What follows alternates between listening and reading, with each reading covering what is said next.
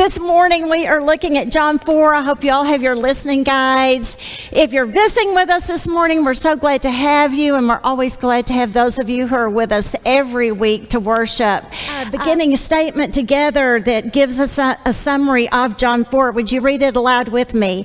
Jesus offers living water to a Samaritan woman at Jacob's well, explains God is spirit and must be worshiped in spirit and truth, travels to Cana and speaks healing words that miraculously cure a nobleman's dying son who is 20 miles away.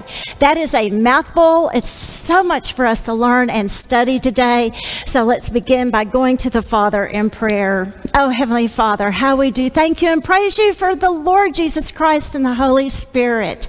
Anoint your word. Jesus, speak through my mouth, through your holy Bible, because we want to learn how to worship in spirit and truth. We want to learn how to work as it is the Father's will, Father. And we want to walk in faith as the nobleman did. In your name, amen. Okay, let's open our Bibles to John 4, and let's begin, as you know I like for us to do, by reading the beginning part of this passage, and then we'll stop and discuss it a little bit, and then we'll go back. I know you've already discussed this in your discussion group, so I pray that this is just another layer of the richness going into your heart. Beginning in verse 1, it says, "Therefore, when the Lord knew that the Pharisees had heard that Jesus was making and baptizing more disciples than John, although Jesus himself was not baptizing, but his disciples were, he left Judea and went away again into Galilee." You have in your study guides the map, so I have not been reproducing the maps for you because I know you have them, but you have been able to see where Samaria is right there in between Galilee and Judea, and there was the opportunity to cross the Jordan River, avoid going and passing through Samaria because the Jews looked at the Samaritans as half-breeds and they didn't want anything to do with them. They despised them.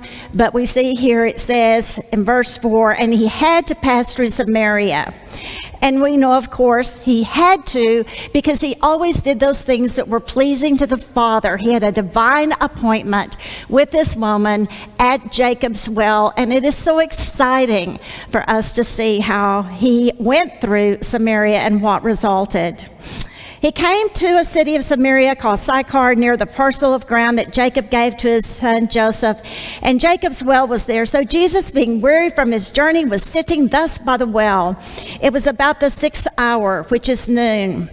There came a woman of Samaria to draw water, and Jesus said to her, "Give me a drink." For his disciples had gone away into the city to buy food. Therefore the Samaritan woman said to him, "How is it that you, being a Jew, ask me for a drink, since I am a Samaritan woman?" For Jews have no dealings with Samaritans.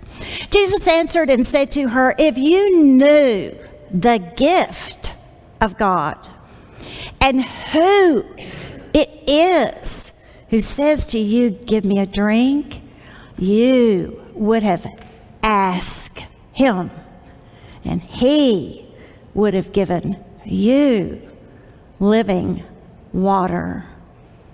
And she said to him, "Sir, you have nothing to draw with, and the well is deep. Where then do you get that living water? You're not greater than our father Jacob, are you, who gave us a well and drank of it himself and his sons and his cattle?" Let's stop there for just a moment. This term living water was not a new word, a new term. The term living water was used way back in Jeremiah 2:13, and it was a reference all the way back in the Old Testament to God himself. And so the implications when Jesus said to her, "I would have given you living water, I would have given you God, I would have given you," and he is going to go on and explain to eternal life. And she makes this statement, "You're not greater than our father Jacob, are you?" And he didn't say it right that second, but the answer to that question was, of course, say it with me, yes, I am greater than Jacob was. Let's continue in verse 13. Jesus answered and said to her, "Everyone who drinks of this water will thirst again. But Whoever drinks of the water I give him shall never thirst, but the water that I will give him will become in him a well of water springing up to eternal life. I have just loved that visual as I've studied this week. And I wish that I had 100 little wells to give each one of you to take home, because Jesus said that the gift he gives is a well. A well. I have in me a well that Jesus has given to me. You have in you a well that Jesus has given you. That is what he says in this scripture. The gift that he has is a well of water springing up to eternal life. The question that you and me have then is, how do we draw from that well? That was the question that the Samaritan woman had. How would you draw from the well? How would you do that? And the question for you and me as Christian women is, how do we draw from the well spring? How do we draw from the well that he has given us? Friends, people are dying of thirst. As a matter of fact, there is a term called terminal dehydration, where people die because they do not have the fluids they need in us. Our bodies are 66% water. Different sources vary on the amount, but our body is primarily made up, so much of it is composed of water. Our bodies have to have water. Our souls, our spirits have to have water. We thirst. And we see how people thirst because we see them pursuing sex, pursuing money, pursuing control, pursuing status. As a matter of fact, this past week, Sunday morning, I was up early studying, and I was doing some research, and I was trying to find a visual of this river of life flowing from the throne of God, because it's spoken about not just in this passage, but it's spoken about in Revelation, and how there is a river that flows from the throne of God. And I finally found this beautiful image, a painting that was done by a lady, and I wanted to get it, but the painting was $500. I found the print. The print was $77. And I thought, you know what? I think I may just splurge and buy that print, because I wanted you to see that beautiful visual. I knew it wouldn't arrive on time, so I thought, I'm going to go to Amazon, because sometimes Amazon carries the same products and it could get it here earlier. So I went to Amazon. I typed in River of Life flowing from the throne and put in the name of the artist. And the next thing that popped up in front of me was a lewd picture of a woman lying on her stomach with her behind in the air, bigger than life, looking at me, barely covered with this much fabric. And at the same time, I was like, oh, what is that? Well, I never should have done click, what is that? But I was horrified. I was like, what is that? And what does that have to do with River of Life? And what does that have to do with the throne? And the only thing that I could find the similarity of was her first names, not first and last names. I have no idea why it popped up. But I looked at that woman lying there on her stomach, and it made me so sad for her. And I looked at her face. I looked at her eyes. And I was sad for her. I was sad for her. And I was sad for the people that bought that print, that wanted that to hang in their bedroom or to hang wherever they had it hanging. The only behind that needs to be in the air is ours, covered, praying before the Father. That is the only reason that this behind needs to be where it would ever be seen, and that would be covered in a humble, reverent, bowed position before the Lord God Almighty. But people are hungry, and they are pursuing, whether it is food, sex, money, power, whatever it is. And here Jesus is, and he not once condemns this woman, does he? Not once. Even when he says you've been, yes, it's true, 5, and the one you're with right now isn't even your husband. He did not condemn her. He wanted to give her what she was thirsting for, that no man, no intimacy, nothing else could satisfy. And friends, he wants to give that to you, and he wants to give that to me. He is the only one who can satisfy. When we keep reading here, we see that the woman in verse 15 said, "Sir, give me this water, so I will not be thirsty nor come all the way here to draw." And he said, "Go call your husband and come here." And the woman said, "I have no husband." Jesus said, "You have said correctly, I have no husband, for you have 5 husbands, and the one whom you have now is not your husband. This you have said truly." The woman said to him, "Sir, I perceive you're a prophet." She's going to try to change the subject. She's going to deflect from herself.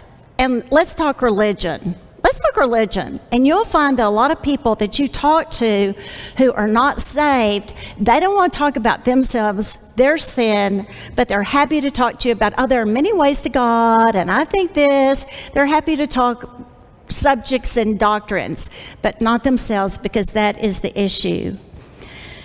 She deflects, saying, "Which mountain should we worship in?" And in verse 21, Jesus said to her, "Woman, believe me, an hour is coming when neither in this mountain nor in Jerusalem will you worship the Father. You worship what you do not know. We worship what we know." And I hope you have it highlighted, for salvation is from the Jews. This goes all the way back to the Old Testament. For God so loved the world, but he brought the Savior in through the Jewish nation, Jesus Christ. He is the way, the truth, and the life. Verse 23, "An hour is coming, and now is," it's already here, "when the true worshipers will worship the Father in spirit and truth. For such people, the Father seeks to be his worshipers." If you have this verse memorized, 24, say it with me. God is spirit, and those who worship him must worship him in spirit and in truth. Jesus is feeding this woman so much. She is feeding us so much. And the woman said to him in verse 25, "I know that Messiah is coming, he who is called the Christ. When that one comes, he will declare all things to us." And I just love that verse 26, Jesus is not hiding it. He can say it outright to her. And he says to you, "I who speak to you am he." Hallelujah. Praise the Lord. He said, "I am the Messiah," to this poor woman who is having to come at the heat of the day. And it is because, as Luke 19:10 says, the Son of Man came to seek and to save that which is lost. Let's look at some points on our overhead. We are seeing water being used again. Friends, I research all the times. The baptismal waters are symbolic of the cleansing. The water turned into wine in chapter 2 then, symbolic of the new life and the new vine and the new covenant that is ushered in, that replaces the old covenant and the law and purification. The money changers, tables being turned over in the temple, because Jesus wants to turn over the sin in our lives, and he wants us as his temple to be the temple of the Holy Spirit. The Spirit descending as a dove on Jesus when he was baptized. And then in John 3, Jesus explaining to Nicodemus, you have to have a second birth. You have a physical birth that comes into this world through the water breaking, and then you also have to have a spiritual birth that occurs by the Spirit. The wind blows where it will. And then, of course, we know the water also symbolic of the washing of the water, also used in so many dual ways. And now in John 4:145, Jesus tells us where to drink, the food to eat, where to set our gaze, so we are filled, energized, and we gather fruit for eternity. Anybody want to say amen? Jesus uses physical things, earthly things, to explain the spiritual. And so he's going to take that well right there where they're sitting, and he is going to say, we're going to talk about this well, and we're going to talk about water because you can relate to it. And he says that there is a well that he can give her that has living water, that has God, that has the Holy Spirit springing up into eternal life. And he says that the water that he gives is this well. But do you see how this woman had to go to the well and she had to ask? He said, if you would ask. The problem is not the source. The problem is if we are asking. And so we, as humans, have to go to the well and we have to ask, Lord, I know I am a sinner. Would you come in? Would you fill me? And those of you who are here have done that. But we also, that woman at the well, she had to draw forth from the well to get the water. She had to drink the water for her body to be saturated with it and replenished and be able to be energized and cooled off. We do too. We do too spiritually. We have to draw on the Holy Spirit. So we see this principle. God is spirit, and I must worship him in spirit. I must worship him in spirit. Not drums, not cymbals, not many, many words. Those all may at some point be a part of worship, but I must worship him in spirit. And the Father seeks. The Heavenly Father is looking for who will come and worship him in spirit and in truth, because he's spirit. So he must be worshiped that way. Friends, we have to understand that there is a distinction between our spirit, our soul, and our body. Now, we don't have any problem understanding our body. Our body is here, and it talks to us all the time. I'm hungry. I'm thirsty. I need a nap. Our body speaks to us. Can you hear your body? No, not unless your stomach grumbles. But your body speaks to you. Well, your soul is your mind, emotions, and your will. And your soul speaks to you. I'm unhappy. That person made me angry. I feel happy. Your soul speaks to you. Can you hear your soul? No. But you've got a voice talking to you in your head, don't you? Well, friends, it's no different with the Spirit.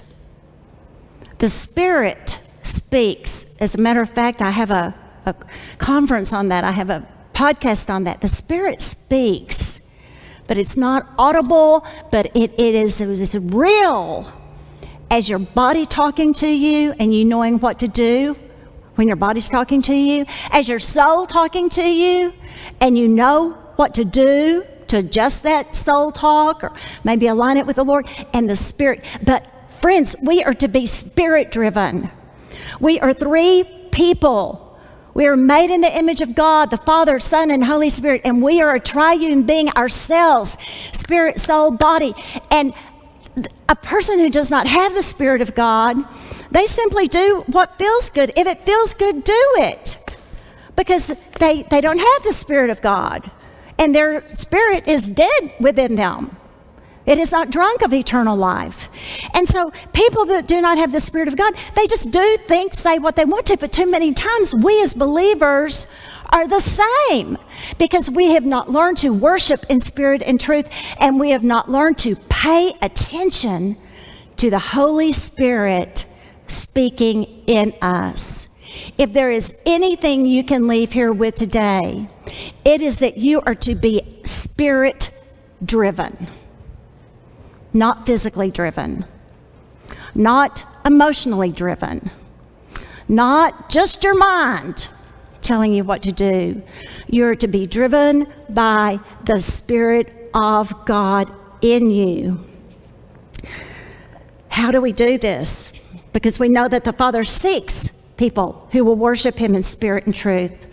Well, Romans 12:1 is very important. It says, present your bodies a living and holy sacrifice acceptable to God, which is your spiritual service of worship. Say those words with me. Spiritual service of worship. And so when we go before the Lord, and I know you do, as I do, in the mornings, and we, as the woman, went to the well, I get up, I go to the wellspring of eternal life, God, and present my body to Him. A living, I'm alive, not dead, and holy, because Christ has set me apart as holy. And I'm there to have a conversation with Him that I want Him to speak to me, and I want to do His will. How do we worship in spirit? Ephesians 6:18 says, with all prayer and petition, pray at all times in the Spirit. You know you're the temple of God if you have the Holy Spirit in you. And so you and I are able to be in a constant wherever we go, from the time that we have prayed intimately and we have presented ourselves before God and worshiped Him in spirit and truth, in our private communion time with Him, to as we are going about our day, we are in a constant state of being mindful and of speaking to Him and paying attention when we get prompts. Go this way, go that way, do this, don't say that. We are in continual prayer with Him. Psalms 104 says, enter His gates with thanksgiving and into His courts with praise. And I have spoken many times about that's why I go into my prayer time. And the first part I open is the first section where I every day go back and I say, thank you, God. Thank you, God. Thank you, God. And I write it. PTL, praise the Lord. I praise you, Lord. I enter into my prayer time with thanksgiving and praise. But we know also that Isaiah 59:2 warns us that your sins can cut you off, not eternally, but the fellowship. Because of your sins, He has turned away and will not listen. God is holy. God is holy, so we must have repentance be a part of that worship, and then asking and listening with the intention to obey, because 1 John 5:14 says, this is our confidence we have in approaching God, that if we ask anything according to His will, He will hear us. So we are in a constant state of putting our will under His will. If we move on, because about this time the disciples show up, right? And they don't even ask, although they would probably like to, why Jesus is speaking with her.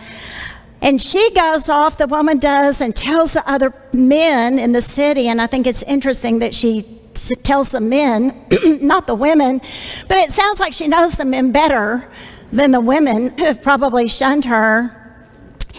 And we see here the disciples are saying, Rabbi, eat. Did somebody bring you a burger while we were gone? They're like, why are you not eating? And Jesus said to him, a verse I hope you have memorized, my food is to do the will of Him who sent me and to accomplish His purposes, to accomplish His work. And so right here He's talking about spiritual food. Friends, we need spiritual food. We need spiritual food. Well, where do I get that spiritual food? Of course, the scriptures, but also I am energized by doing His work, by doing His will. It gives me energy. It's my soul food. It's my spiritual fuel. And Satan has deceived so many people into thinking, oh, I don't want to be a volunteer for church. I'm already busy. Or I don't want to. It's your spiritual food. If it's His calling for you. In verse 35, behold, I say to you, lift up your eyes. Look at our dying world. Look at the darkness. Look at the people in your life who don't know Jesus. Look at the news. And don't just say, oh, they make me sick. Our world's going to hell in a handbasket. No, lift up your eyes and say, God, how do you want to use me? God, how do you want to use me? I am lifting up my eyes. Lord, how do you want to use me? He who reaps is receiving wages and is gathering fruit for eternal life. When you get to heaven and you have been a voice for God. You have worked in the nursery. You have taken food to a person who doesn't know Christ. You are going to need to expect there are wages for you. You're going to be paid in heaven. There are rewards for heaven, but that's not why we do it. But we do want to look. We want to seek. We want to sow and reap as we see here. And so we've seen this well, and that we're to worship in spirit. And we go to that well when we're dry. We go to that well and worship when we're in a slump, and we praise, and need be, we repent, and we thank Him. And as we do that, we are drawing from the wellspring of life and the Holy Spirit, and I and the Holy Spirit and you, through the Spirit that God created us with, it will start fellowshipping as He fills us. And we recognize that the food that is going to sustain me in this world is not just that bag of potato chips that I love to eat. That's not going to sustain me. That's probably, and as a matter of fact, going to hurt my body.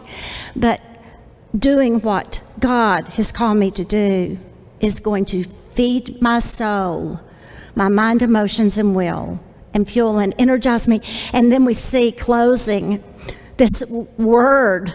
We've got the well, we've got the work, and we've got the word now in 46. You know the story. Jesus is back in Cana where He performed His first miracle, His first sign. And He's back in Cana performing His second miracle, His second sign. And they're all different. The first one was so private, but there were people who then knew about it. But this one is just amazing. I want to be like this nobleman. Do you? Who wants to be like the nobleman? Let me see your hand. We all want to be like the nobleman. Because he went 20 miles when he heard that Jesus was in Cana, because he had seen His miracles before, and his son was dying. Oh, but friends, Jesus just had to speak the word, because the word created the world, and the word is powerful, and He is powerful, and this is powerful. We get to be the recipients of it. The royal official, verse 49, said, "Sir, come down before my child dies." And Jesus said to him, "Go, your son lives." The man believed the word. That's it. Jesus said it. And the man believed the word. Do you believe the word? If you do, you'll forgive as God has forgiven you. Do you believe the word?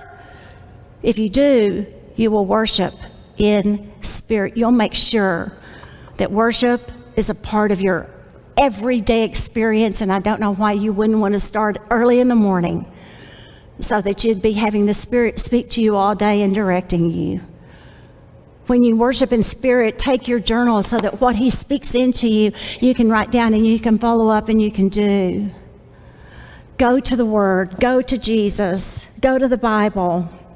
We see how important it is that we do this. And so we see again a principle that Jesus' transformative power and our impact on others is possible when we believe the Word, Jesus, and the Word, and then we walk.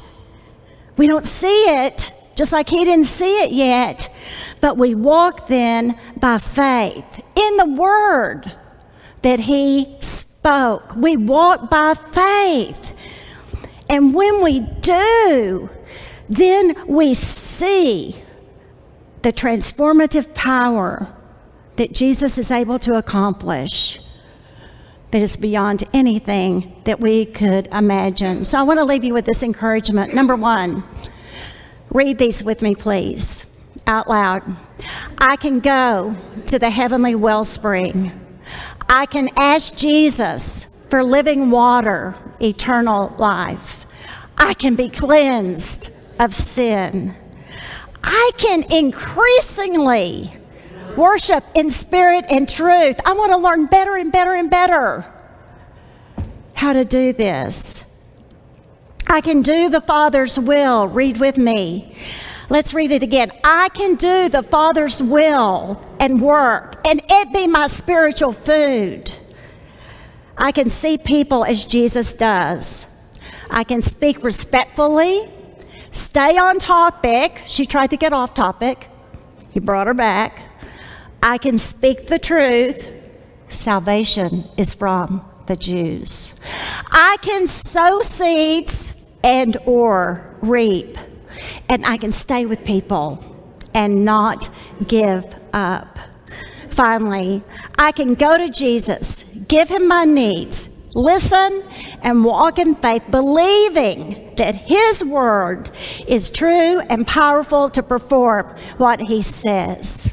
What's your golden nugget takeaway? Because the word has spoken to us today. Write it down.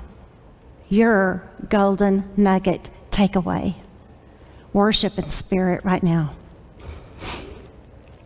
Oh, Father, we worship you.